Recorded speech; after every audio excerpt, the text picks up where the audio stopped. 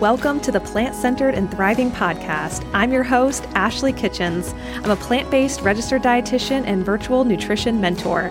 I was raised on an Angus cattle farm, grew up with a lot of GI issues, and used the power of plant-based eating to promote healing. Here you'll find inspiration, ideas, and encouragement for your own plant-based journey. I'm so thrilled you're here today. Let's get started. Welcome to the Plant-Centered and Thriving podcast. My name is Katie, and today we have a very special episode for you. Welcome to our best of episode. The 2023 season is ending, and we wanted to present to you a best of 2023 series from all of our favorite guests throughout the year.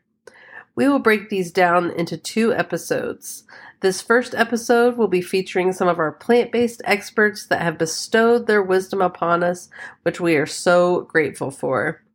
And if you are new to Plant-Centered and Thriving, this episode will be an amazing place to start to get a sense of all the best nuggets of information that we've covered over the past year from all of our experts. Stay tuned next week when we present part 2. This will feature some of our favorite inspirational stories from guests that have used the power of plants to change their lives. We are so grateful to all of you who have followed us throughout this year. We do this for you, and we are incredibly grateful for your continued support. Please enjoy part 1 of our Best of 2023 series. Toni Okamoto is the founder of Plant-Based on a Budget, the popular website and meal plan that shows you how to save dough by eating veggies. You have to check out this episode where she gives so many easy, practical, real-world examples of how to save money while going plant-based. I was thriving on a plant-based diet. I felt good, and I was living under the poverty line. And so I wanted to show that you didn't have to go to fancier grocery store or like a natural foods specific store, but you could continue shopping at Dollar Tree or Walmart. And I started creating recipes first. That's where I started. But after getting to know my audience, asking what they needed from me, I found that what they needed was meal planning so that they could learn how to use all of the ingredients in a week and how to schedule out their meals and time in the kitchen. Yeah. Not everybody loves that style, but if you are on a tight budget, I created my first meal plans, which have changed with inflation, but originally it was $100 worth of food. So for the month. Wow. I said $25 per week per person. And if you're doing 2, you can keep that even lower because you're splitting the food, and sometimes it doesn't even out and it makes it much cheaper. Now I say it's about $35 a week. So you're adding an additional $10 per week, but still it is cheaper than what a lot of people are currently spending on food. And I have done this at different grocery stores at different places in the country. And I also have my business partner, Michelle Kane. She did it eating only organic and all from Whole Foods, and only spent $10 more than me. So you would be looking at $45 instead of the $35. Wow. You are sticking to Whole Foods, and you're going to have to put in some work to cook brown rice, to cook your beans. But if you do have a bigger budget, you can take shortcuts with things like no sodium canned beans, or you can buy frozen rice if you wanted to, or you can make a big batch and freeze it for months to come.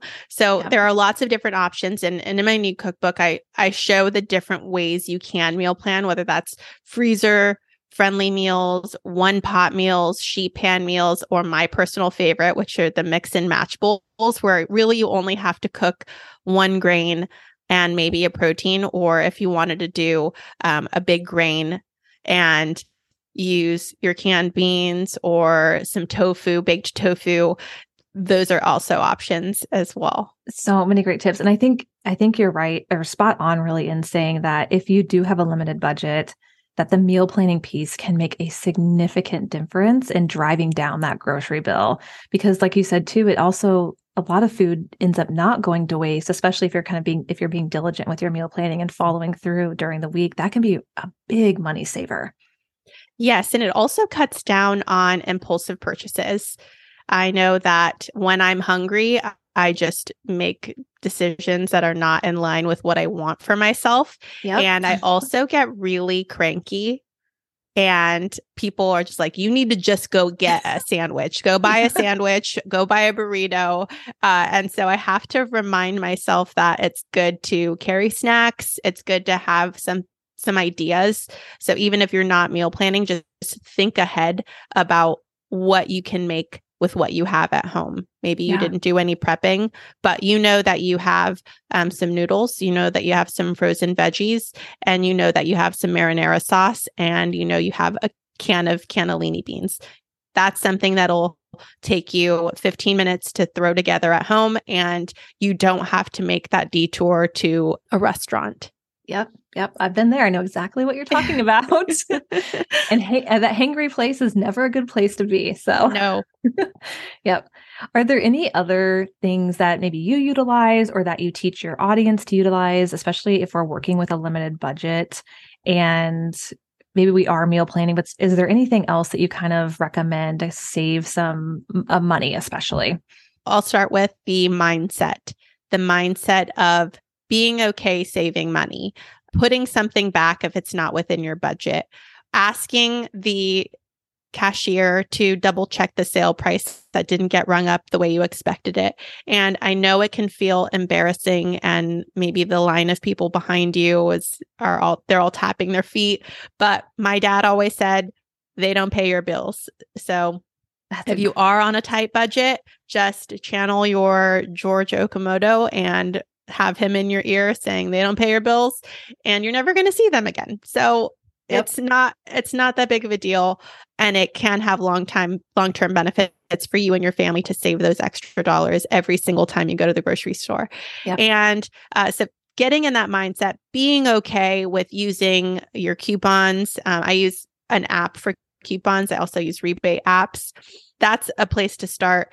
Then once you're in that place, go and take inventory of what you have. Make sure you're using what you have first when you're developing your meal plan. You don't want to go buy additional ingredients that you don't need and that you're probably not going to use.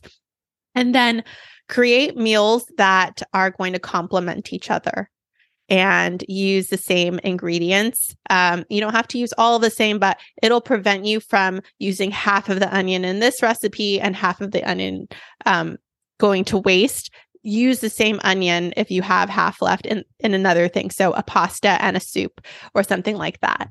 And once you create your meal plan and you go to the store, that is a whole other experience. Yes. And you are going to want to stay the course. There's going to be a lot of distractions when you get there and beautiful, bright colors.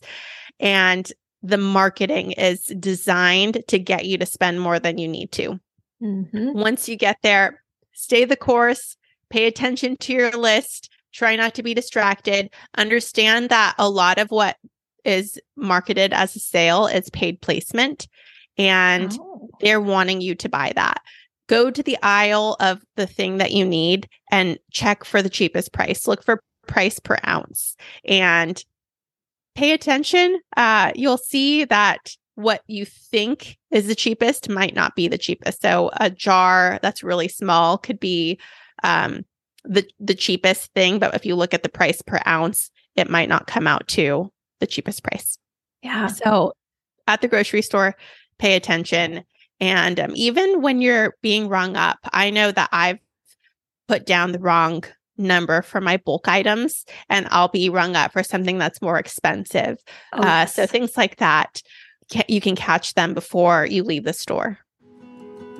We were thrilled to welcome Dr. Melanie Joy, a Harvard-educated psychologist, celebrated speaker, and the author of 7 books, including the best-selling Why We Love Dogs, Eat Pigs, and Wear Cows. This amazing episode is full of so much information. We discuss carnism, the invisible belief system that conditions people to eat animals and creates this certain psychology called carnistic mentality. We discuss this and so much more. Enjoy. The emotions of grief and anger and sadness and whatever else these emotions that many vegans carry around. These are actually healthy, legitimate, normal emotional responses to the global atrocity that is carnism. Much more concerning is the apathy and the numbing of the dominant culture. So, we can reclaim our sensitivity and also appreciate that, this projection or stereotype of being overly sensitive that's been used to silence the voices of people who challenge oppression throughout history. I mean, people who were, working against African slavery, the abolitionists were called, sentimentalists, and women, suffragettes were called hysterical. Somebody by definition who's overly emotional isn't rational, and people who are not rational are not worth listening to. So this stereotype is a form of shoot the messenger, right? If you shoot the messenger, you don't have to take seriously the implications of their message. Now, this was sort of a long-winded example, but I really want listeners to take this point in, which is like, knowledge is power. And when you recognize these cognitive distortions, these psychological distortions for what they are, when you understand these stories and stereotypes that have been created by carnistic culture, you are much less likely to apologize for something like your sensitivity, which is a beautiful thing and a gift that the world needs much more of, not less of, and much less likely to feel bad about yourself and pathologize yourself and apologize for who and how you are. So really getting informed about carnism. And I would say the other thing that can go a very long way for new vegans, and all vegans, all people, is build what I call relational literacy, which is the understanding of and ability to practice healthy ways of relating. And we can talk about this and unpack it a little bit more later if you want to. But when you build relational literacy, a big part of that is learning effective communication. Communication is the primary way we relate. You kind of develop this superpower where everything in your life gets a lot easier. Most of us, have to learn complicated geometry that we'll probably never need to use. And yet we don't get a single formal lesson in how to relate in a way that's healthy and how to communicate effectively. And when you look at the most pressing problems in our world and in our lives, these are not problems that exist because we don't know how to do geometry. So, most of us never get a formal lesson in how to relate in a way that's healthy, and just building your relational literacy, even if you just build it by, 10% of what it is now, can be completely game changing for you and help you navigate relationships and communications with everybody, not just people who don't share your philosophy or ideology. On the heels of writing and directing the 2015 documentary film Plant Pure Nation, we welcome Nelson Campbell, who founded Plant Pure Communities in early 2016. Released in theaters in over 100 cities, the Plant Pure Nation film highlights the dramatic healing power of a plant-based diet and also examines the political and economic factors that have suppressed information about these healing benefits. Check out this next clip where Nelson explains what inspired this grassroots movement that is now involving over 200,000 people called Plant Pure Pods. There's actually a quote on your website, and I wrote it down because I thought it was really remarkable, and I wanted to touch on it at the close, and I feel like it's related to what we're talking about here.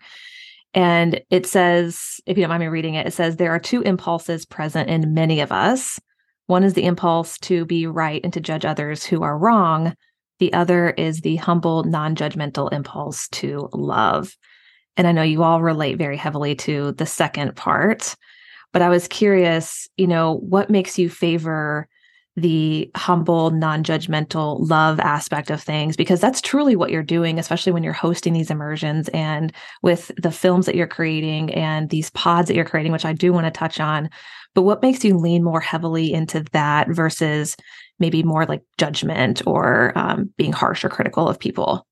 This goes to a very deep level, I think, Ashley. It goes back to this issue of ego again and wanting to be right.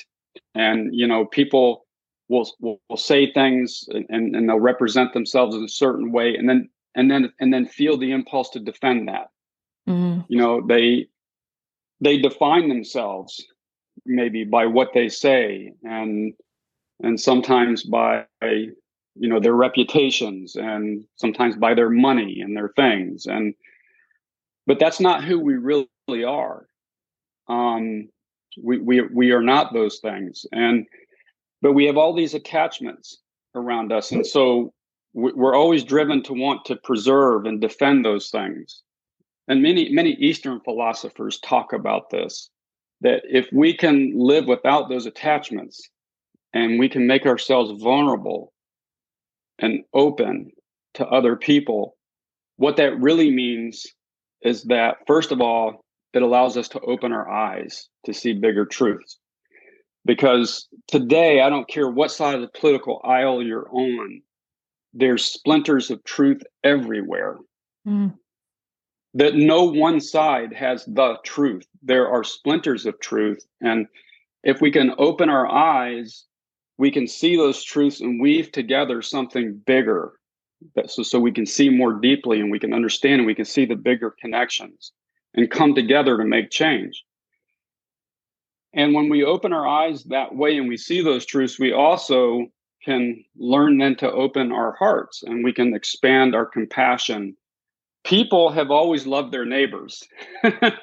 Even just to take the extreme example, even during the Holocaust, the people working at those, I can't even imagine, those gas chambers would go home to their communities and they loved their families and they loved the neighbors, in the house next door. But that was a very limited, kind of almost perverse type of love, when it's very tribal. Yeah. And I think what a lot of our spiritual leaders have tried to get us to do is to open our eyes so we can see these bigger connections and make our love more expansive. And here's the key. At the end of the day, if we do that, we feel greater freedom and satisfaction and fulfillment in our lives. When we live that way, it's actually better for us. And that's this for each of us individually. And that's the secret that most people don't understand. When they hang on to those attachments, that dogma, those superficial ways they define themselves, they limit their lives. They limit themselves, and they don't get as much out of life. Yeah, yeah. Was this part of the driving factor for starting the pods in a way where people can actually come together, even if it's just like a tiny bit of a driving factor, where people are coming together, not just online, but actually together face to face in a community that they can be vulnerable and share and connect with people on a deeper level? Exactly, Ashley, because when we are living in community, we do tend to become more vulnerable and open to one another. Yeah. That's the power of connection. Caitlin is the Director of Strategic Partnerships and Public Affairs at Clever Carnivore, Chicago's first cultivated meat company.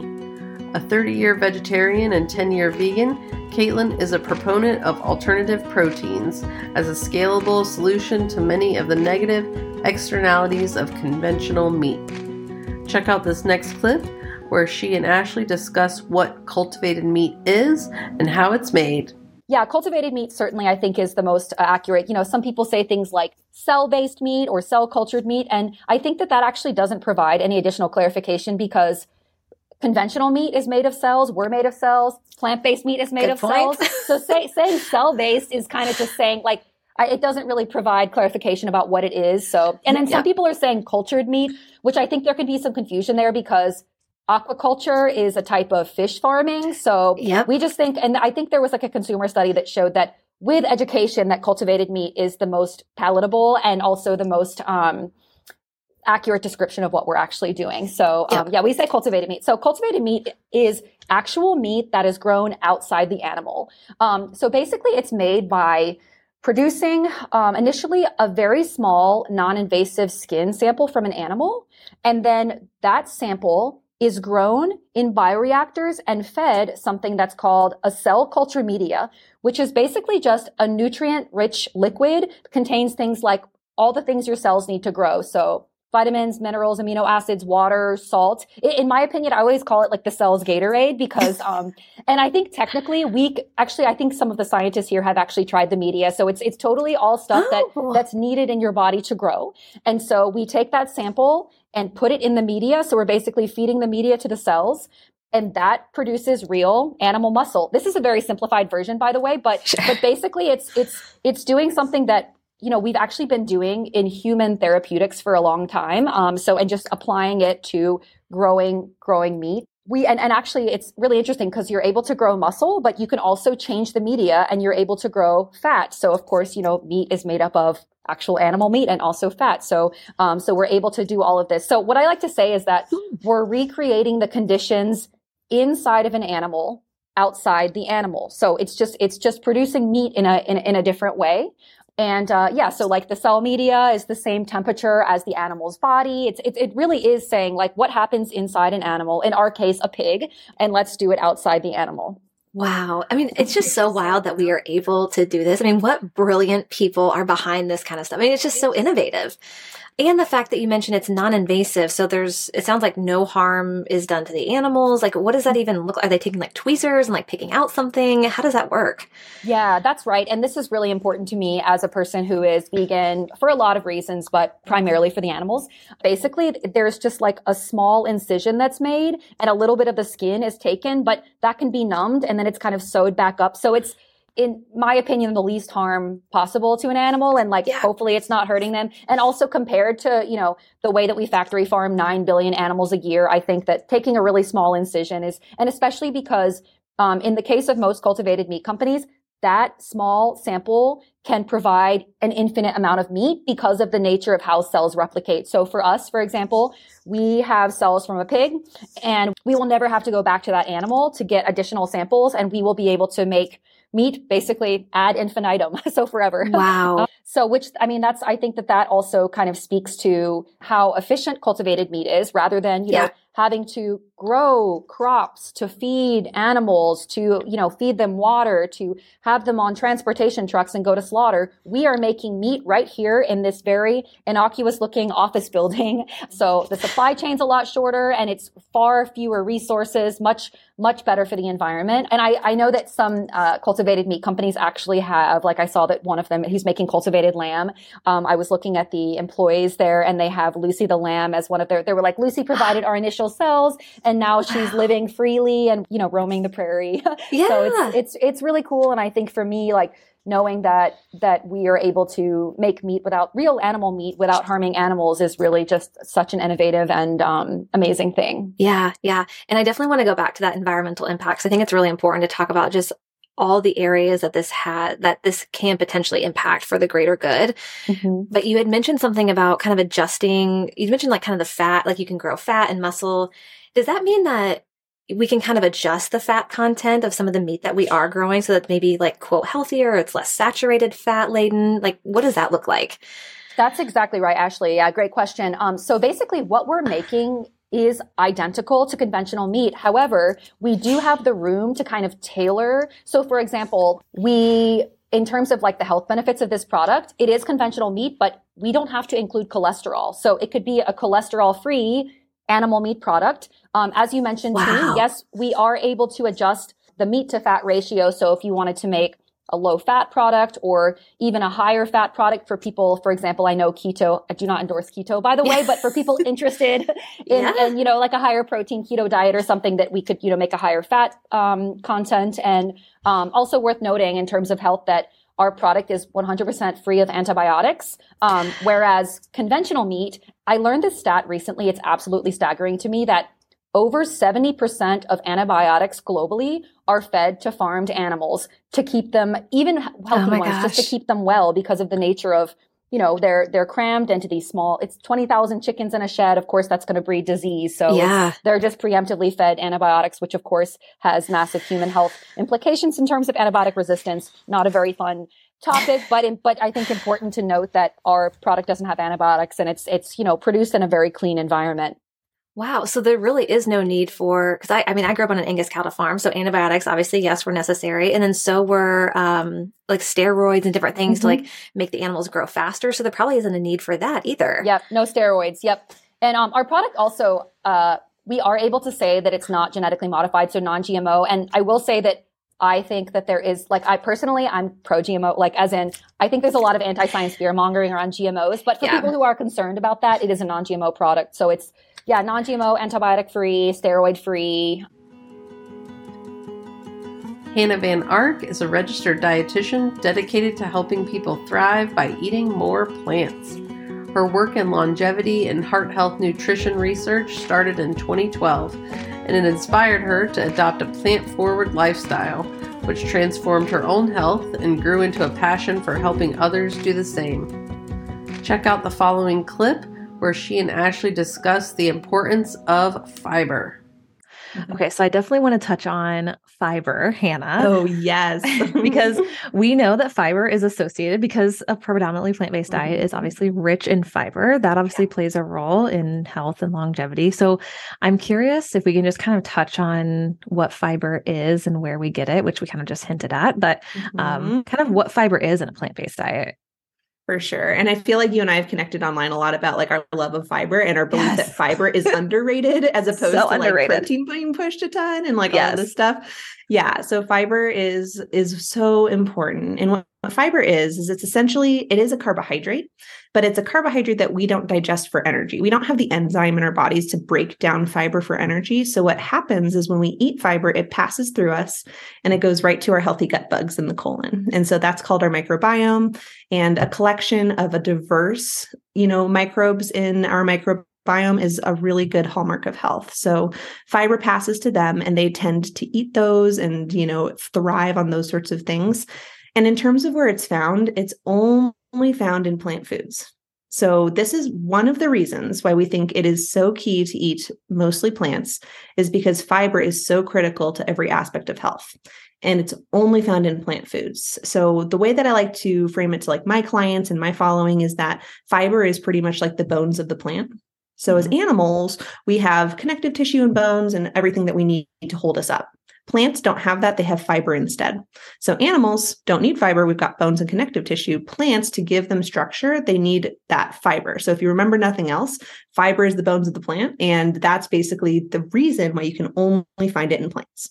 You're going to find 0 grams of fiber in animal products. So it's important. And then it's found in most plant foods. And I would say it's found mostly in whole plant foods. So if you have super ultra refined plant foods, oftentimes those won't have as much fiber or any fiber, depending on the type of food.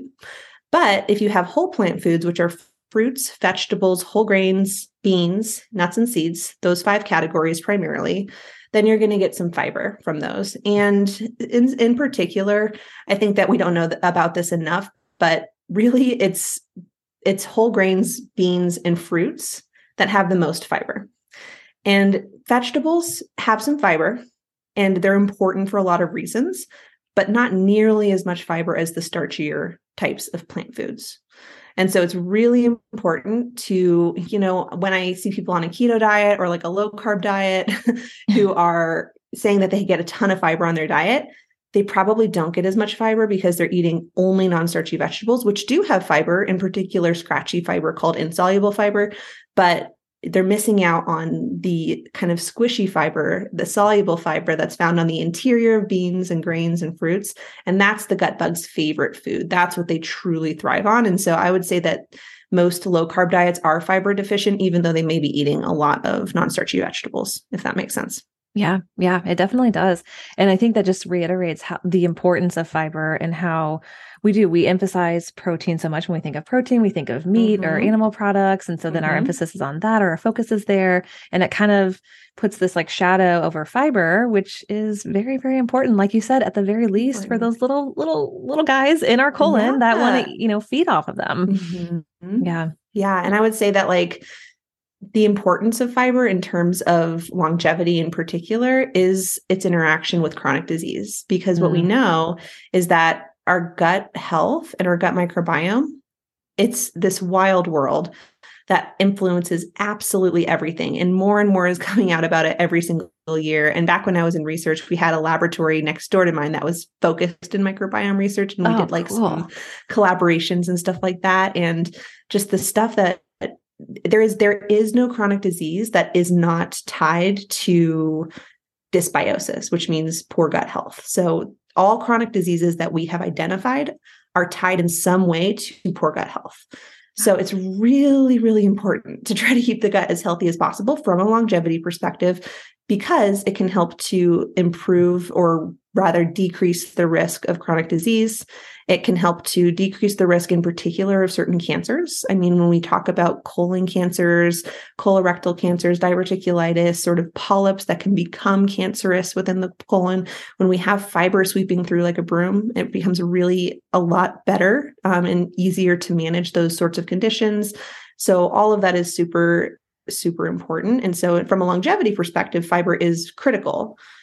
Corinna Bellizzi is a natural products industry executive, omega-3 expert, and pioneer who led the early growth of Nordic Naturals from less than 1 million to over 100 million in annual sales.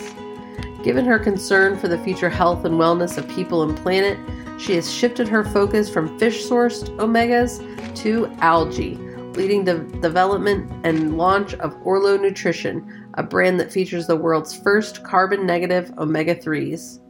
Check out this next clip where she and Ashley discuss the importance of supplementation for your essential fatty acids. I mean, I have clients come to me that tell me, well, their doctor recommended fish oil.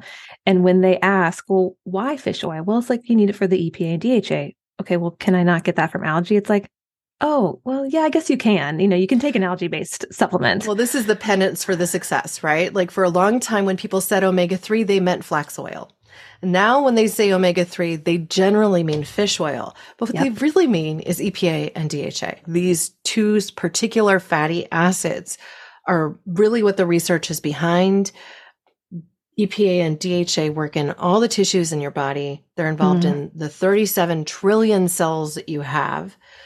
And so if you don't consume them on a daily basis, you're making your cells from the other junk in your system. And I say junk because usually when we're not consuming enough of these, we are replacing it with garbage. And I mean, we could have a deep conversation about that. Yes, we could. We could talk about that for a long time. And I think just so the listener is aware too, our bodies cannot make some of these fatty acids. Is that correct? And that's why we can't make omega-3s or omega-6s.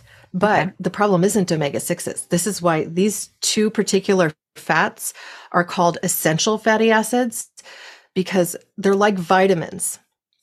We need vitamins because we can't produce them in their body. We need to consume vitamin C or we can end up with scurvy.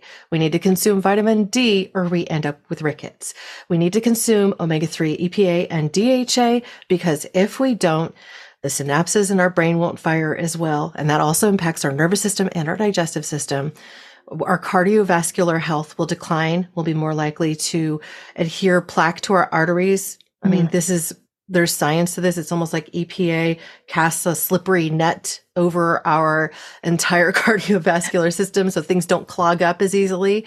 Think of it like a lubricant if you want to, almost it is. It's like a non-sticky lubricant. If you, however, are consuming plenty of omega-6, which most people are, omega-6s are coming from the seed oils in our diet that could be, and these, again, essential fatty acids, but we consume so much of them that we fall out of balance. And we need to have a closer balance to 1-to-1 of omega-3s to omega-6s. The only way to achieve that in a modern diet, the only way to achieve that is to stop consuming fried foods, stop consuming processed foods, and start consuming more omega-3 plant source foods as well as supplement, because the cards are stacked against us. We've literally removed the present omega-3s from our seed oils because it improves their shelf stability. So canola oil would even have some omega-3 in it, but we don't want to have it in there because it makes the product have a quicker expiry, so it won't last at the shelf. So we're going to go ahead and refine it out. Oh, let's do the same thing with our corn oil. We'll do the same thing with all of these different plant sources that would have a closer balance of 1-to-1. And then these are what get used in producing foods that we consume that are offered on a shelf, in a box, in a bag, or whatever. So I mean, there's a reason that all these nutritionists, all dietitians say whole foods, plant-based, walk away from the box, make your own food from scratch, consume fish. They'll say consume fish even to vegetarians. They'll say, well, you should consider being a pegan. Like this is, this is Dr. Mark Hyman's new word in his new book, right? Be a pegan, eat fish and vegetables, because it's hard to get that balance without supplementation. And then it's hard to convince people that they need a supplement every single day of their lives in order to get at that balance. The reality is that's where we are. Yeah. That's where we are because our food systems. So where you might need to consume a vitamin D every day, and not talking a lot, maybe 1,000 IU, and you might need to consume an omega-3 every day, not talking a lot, maybe 250 to 350 milligrams of EPA and DHA every day. Just do it. Okay. You get that with Orlo. That's in the polar lipid form and it's going to be absorbed into your tissues. You won't have a burp. I mean, all of these good things. And then you might want to also consider where else you have insufficiencies in your diet. Like be real, be honest with yourself. Sun Sachs is the co-founder of Rewire Fitness, a 20-year veteran in software development and a lifelong endurance athlete for the past 35 plus years in competitive cycling, triathlon, and adventure races. Enjoy this fascinating episode where Sun discusses the importance of mindset as an athlete.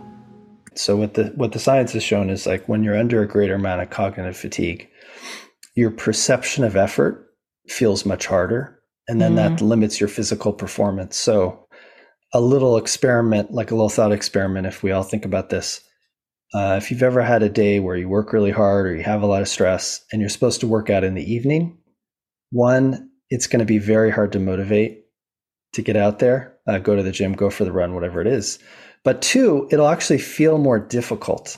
And that's because your brain is under cognitive strain and it's actually misperceiving or amplifying the physical effort. Because of course the two are interrelated. It does take, cognitive focus to go through a workout. And if your brain is fatigued, it's going to basically send signals that your body is having a harder time, and thus you're not going to achieve your goal, or it's just going to feel very difficult. I feel like the traditional sense would be like, well, go to the gym anyway, push hard, push through it. Why is that maybe not so helpful in building mental resilience? Or why is that maybe the traditional way that we approached it a bit flawed in your opinion, or from what you've seen based on your expertise? Yeah. I mean, obviously I've had firsthand experience with it. And then also from working with many different athletes and scientists, like basically this idea that you build mental resilience as a side effect of physical training is very flawed because one, what we call the minimum effective dose varies over time. So let's just say you're training 4 days a week and you're going for runs and you're going to the gym. You're going to have to keep pushing yourself harder and harder to get to that very acute state where you're going to get some kind of resilience out of it. And in the meantime, you're going to keep adding more cognitive load, which is going to keep reducing your ability to perform. And so it becomes a vicious cycle where you're literally just digging a hole and not allowing your brain to recover. Like most people these days don't say, well, I'm just going to run every single day regardless of how I feel and I'll just get stronger. Like that's been demystified these days. And the same thing is with your brain. Like if you just keep pushing yourself over and over and over again, pretty soon you're actually going to break down. You're going to have low energy. It's going to be hard to motivate, and your physical performance is going to go down. So there's a better way. There's a more targeted way to really just focus on that mental resilience the same way you would with physical training. Okay.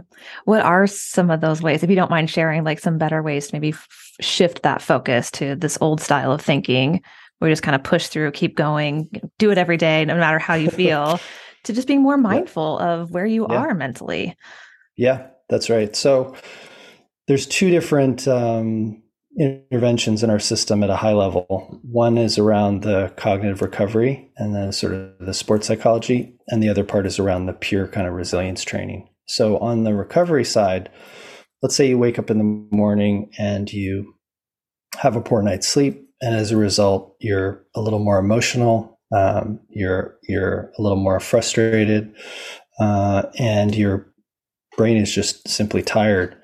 So what do? Well, in our system, we'll basically create what we call a recipe, which will be a combination of different evidence-based approaches. So in one experience that lasts 2 to 4 minutes, you'll go through a specific breathing modality, like you might do box breathing or 4-7-8 breathing, which is going to get your body into a homeostasis, get it into a recovery state. We then pipe in what we call binaural beats, which are basically a device for getting your brain into a calm or recovery state just by listening to the music. We'll bring in things like self-talk and visualization. So you have mantras that you repeat that are cues or triggers to being in the right mindset. And while you're looking at the screen, we're also priming you subliminally with positive imagery. So you come out of the experience feeling refreshed, mind and body. And that's a much better place to start, even if you have a goal that day, like you're coming into the gym or out for the run, or even for some important meetings or whatever your responsibilities are, with a calm, ready mindset, which is really the best place to be for performance, as opposed to stressed, distracted, full of anxiety. Like, that's not going to help you. Yeah. So that's a really important part of what we do. And we find people will come to the app multiple times for, to help them with pre-workout, get into a prime state for a workout, help with stress, help with a good night's sleep. There's a lot of different tools within the system for that kind of stuff. So that's the first piece. I mean, you mentioned different things that you can utilize to really tap into refining that mental fitness. And one of them, you included breath work, which I feel like we're learning more and more about, of how powerful our breath can be in our mental and emotional mindset, I guess would be the right word. And I think that's really helpful. And not just that, but like you said, the music, even the images. I think so many times when we're like, oh, I need a mental break from something, maybe we just pick up our phone and scroll through social media. But I feel like very few people walk away from that being like, oh, I feel so much better. I'm more relaxed. I'm in a calm state. It's usually the opposite. So I just find that very refreshing to hear that it's very targeted tools to really help improve your mental fitness. Yeah. Thank you. Yeah. It's really important. Just spending, like I said, 2 to 4 minutes can make a big difference. Like, we see the average person coming out of one of those sessions having a 70% reduction in stress, wow, which is a massive change. Yeah. Just giving yourself that, like, even if you don't use the app, look up box breathing, look up 4-7-8 breathing, look up pranayama breathing. You do that for 5 minutes, you're going to feel materially better. Wow. Now, of course, when we layer on more protocols, it amplifies the effects. But just doing that, just giving yourself a little bit of time each day, you hit the reset button. As a fourth-generation physician, Bill Rawls, MD, has dedicated his life to medicine. But when faced with a personal health crisis in his late 40s with Lyme disease, everything changed. In his quest to regain his health, Dr. Rawls was confronted with the limitations of conventional medicine and knew he had to find his own path to restore wellness. For the past 15 years, he has extensively studied the science behind herbal therapies and new sustainable approaches for protecting health. Check out this clip of Ashley and Dr. Rawls discussing the importance of looking at health from a cellular level. A lot of times we go to the doctor and we have these symptoms and we're given a prescription or something like that. But it sounds like you're really trying to dig and find the root cause at a cellular level, not just at the surface. Yeah. It's a big deal. When you start taking health, wellness, understanding the human body down to the cellular level, you change the conversation. And that's one of the things that is missing in our conventional medical system.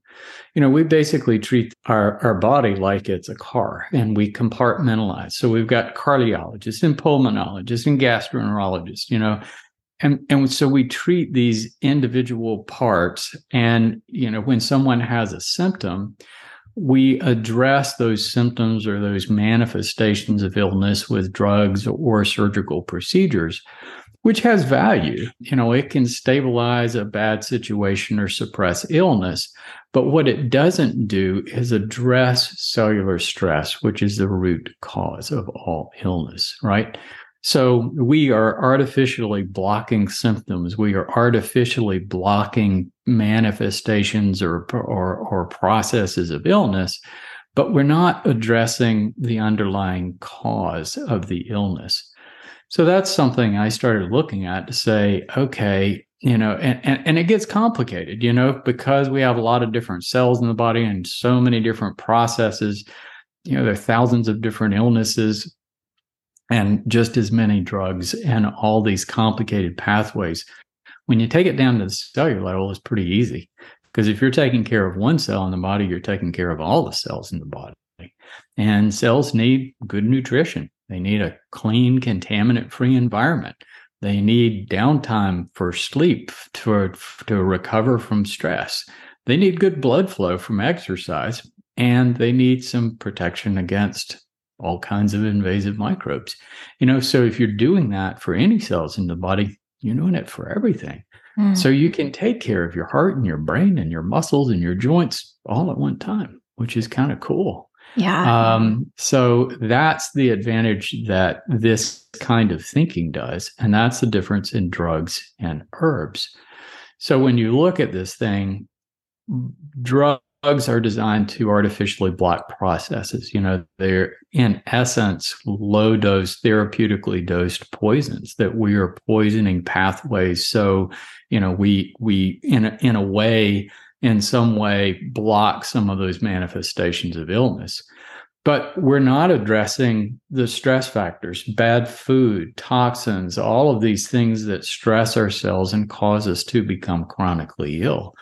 So when you start doing that, eating a better diet, cleaning up your environment, getting the rest that you need, getting the exercise you need, you start creating an environment of cellular health in your body, and your cells start coordinating functions, and your hormones normalize, and everything starts working again.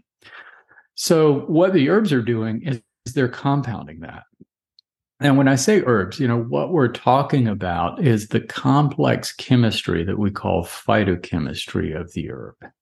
So all living organisms are made of cells. So plants are made of cells too. Plants have to protect their cells from free radicals and radiation and toxic substances and every form of microbe. So plants have a chemical system of cellular protection, and they use a lot of the same chemical messengers that we do to coordinate cellular functions.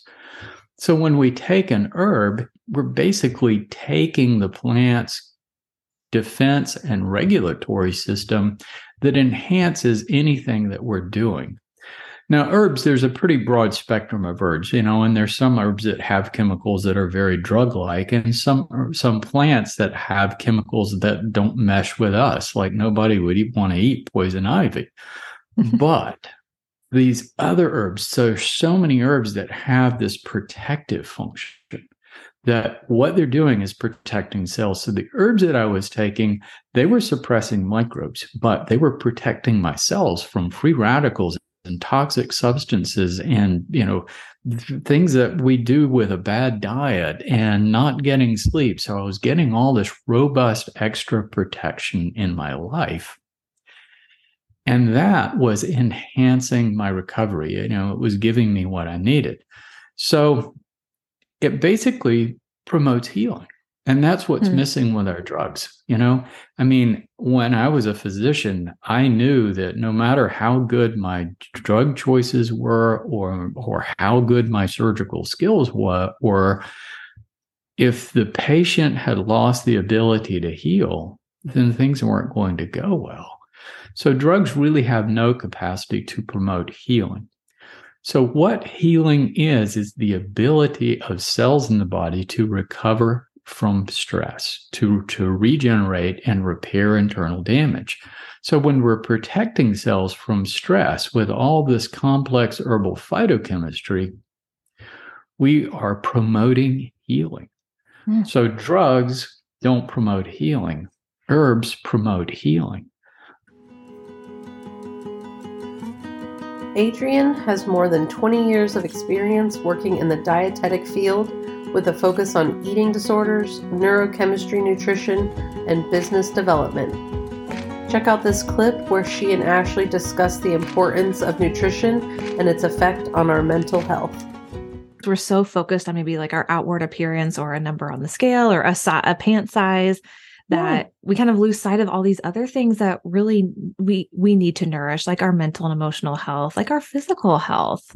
Yes. Oh, it's so interesting. Like this could be a whole other podcast, is like your mental health actually starts with nutrition. So all of our brain chemistry, our serotonin, our dopamine, things that make us happy, excited, fall in love, oxytocin, start with nutrition. And nobody ever talks about that is like, how are we really taking care of ourselves from a mental health side, and like allowing us to eat an abundance of food. And also food is awesome and enjoyable and shouldn't be good, bad, right, wrong. And if you love marshmallows, rock star, enjoy marshmallows. Like they're funny, they're cute. Yeah. Yep, they are. And right now when it's like cold outside, they're great with a little hot chocolate. It's like perfect. Oh, yes, exactly. Yeah.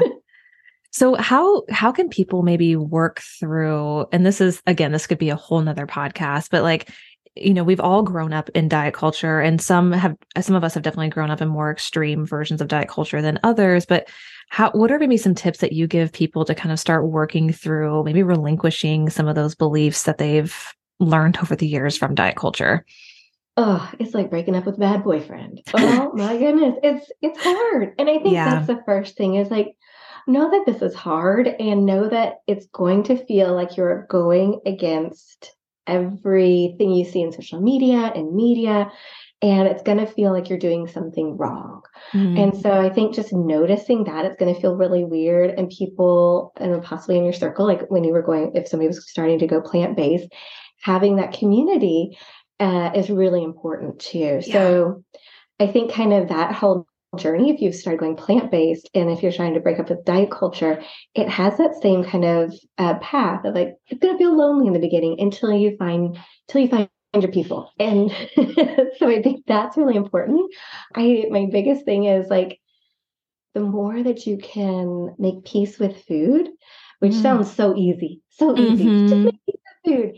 That is a process. And I strongly encourage you to reach out for help and support, finding a weight-inclusive dietitian, finding a mental health provider, cleaning up your social media, all of those things. Dr. Joel Kahn of Detroit, Michigan is a practicing cardiologist, a clinical professor of medicine at Wayne State University School of Medicine, and is known as America's Healthy Heart Doc. Check out this next clip as Ashley and Dr. Kahn discuss the importance of heart health and how a plant-based diet can help with that. What is like one of the most common pieces of advice that you give your patients? Well, as I say, I want them to become students, and there's nothing better than understanding. I mean, there's such a lack of information about whole food plant-based diets and how huge the science is compared to the other popular diets, the ketogenic diet, low carb diets, the carnivore diets, the paleo diets. Certainly in my specialty of heart disease, it's 99-1 for scientific data suggesting every time you make a bowl of slow cooked oatmeal with some ground flaxseed and walnuts and blueberries on it instead of Speedway egg wraps or eggs and bacon. Every time you have a gigantic salad for lunch with some white wine vinegar and maybe a little extra virgin olive oil with every vegetable, nut and seed on it, instead of, driving through Chick-fil-A and getting a burger. And, it's a little more work. And every time you experiment with a dinner, a nice lentil stew or a nice bean soup with a whole grain bread and maybe a big salad again, or broccoli or cauliflower. Every time you make these changes, you're feeding your body insanely healthy, macronutrients, carbohydrates, fats, protein, micronutrients, all the vitamins, minerals, plant-based minerals. Antioxidants in plant-based foods are 60 times higher than in animal-based foods. So protect our cells, protect our bodies. So once they get it, it's pretty easy. And I mean, there are people that are sick, type 2 diabetics, obese, hypertension, heart disease, that probably should jump in. Just, look, I'll go 2 months and try and do Dr. Furman's program, Dr. Esselstyn's program, Dr. Ornish's program, Dr. Barnard's program, Dr. McDougall's program. These are some of the famous, programs out there that are based on books or websites. And there's other people, look at, I tell them, just conquer breakfast. Just get those egg bacon wraps out of your life. Take the time to make a overnight oats so in the morning you can just grab something and be on your way, or a quick smoothie. I mean, once you got breakfast down, let's start bringing lunch to work instead of letting some restaurant of poor quality food, dominate your health. And then, dinner's a little tougher because there could be a spouse involved and children. And, a lot of my patients do make 2 or 3 different meals a day for dinner because they're trying to eat one way for their health, and their spouse won't go along with it, or children are, the teenagers are revolting. But so dinner's a little tougher. There's even a book out there, very popular about 10 years ago, called Vegan Before 6 by Mark Bittman, a New York Times writer. It's a good book, but how he lost a ton of weight and reversed his type 2 diabetes by just eating every breakfast and lunch vegan and dealing with life at dinner time as healthy as he could. And, I don't do that. I'm, every meal is plant-based, but some people can start that way and still see health benefits. Yeah. And it sounds like once you become a student, it's almost hard to not follow through with some of those recommendations that you're talking about. And then you get it under your skin about the environmental issues and animal rights. And, you're eating a dead animal and you're, just going to a butcher shop, or, if you can sneak your way into a slaughterhouse. I mean, that old Paul McCartney phrase, if slaughterhouses had glass walls, we all would be vegan. And I agree with that. It's the worst industry on the planet. And there are ethical farmers and there are some nice people out there, but, we're talking Tyson and so, the other big, Cargill and the massive international conglomerates that make most of our food. It's horrendous how it's, both destroying the planet and just, your desire to have cow milk instead of soy milk is costing, thousands of gallons of water and unbelievable cruelty to, living animals that are pretty nice beasts overall. Yeah, they really are. I agree. Dr. Kahn, as a last question, I'm curious, is there one thing, a habit, lifestyle, eating habit that you would absolutely never do as a cardiologist?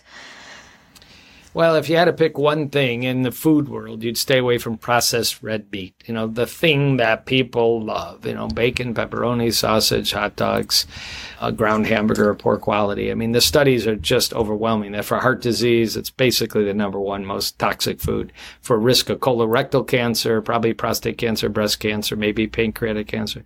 Probably the number one most toxic food is processed red meat. And these are huge studies all over the world and multiple studies. I mean, the World Health Organization shocked the world in October of 2015 when they came out and said processed red meat causes colorectal cancer. Not associated, but in every study they can find with a panel of experts, a couple dozen panel of experts, and seemingly without too much, funding bias, they announced that, and it created a huge pushback. But the data has been reproduced. So sorry, bacon lovers, you're killing yourself one crispy bite at a time. Plus, it induces type 2 diabetes. It's high in saturated fat. So, you can live to 100 eating bacon. But, if you're smart and you want to play the odds and you really would like to be healthy as your kids and grandkids get older and you retire and you're not, a medical mess when you're in your 60s and 70s, I would cut that out first. Diana is a nationally recognized registered dietitian and certified diabetes care and education specialist and holds her master's in nutrition science and policy.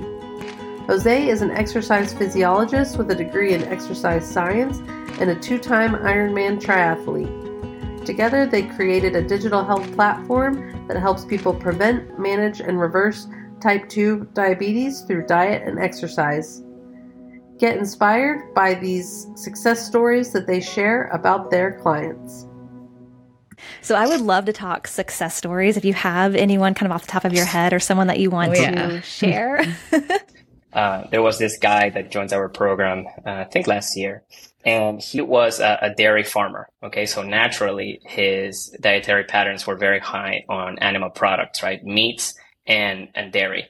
So this person finds our Instagram channel or our TikTok, and he sees that we're helping people reverse insulin resistance. So he reaches out, he joins the program, but he tells me, Jose, I don't know about this plant-based approach. I don't know if I want to follow it. Is there something else that I could do? Like, hey, look, we have a problem in our hands, right? Your A1C is above 12.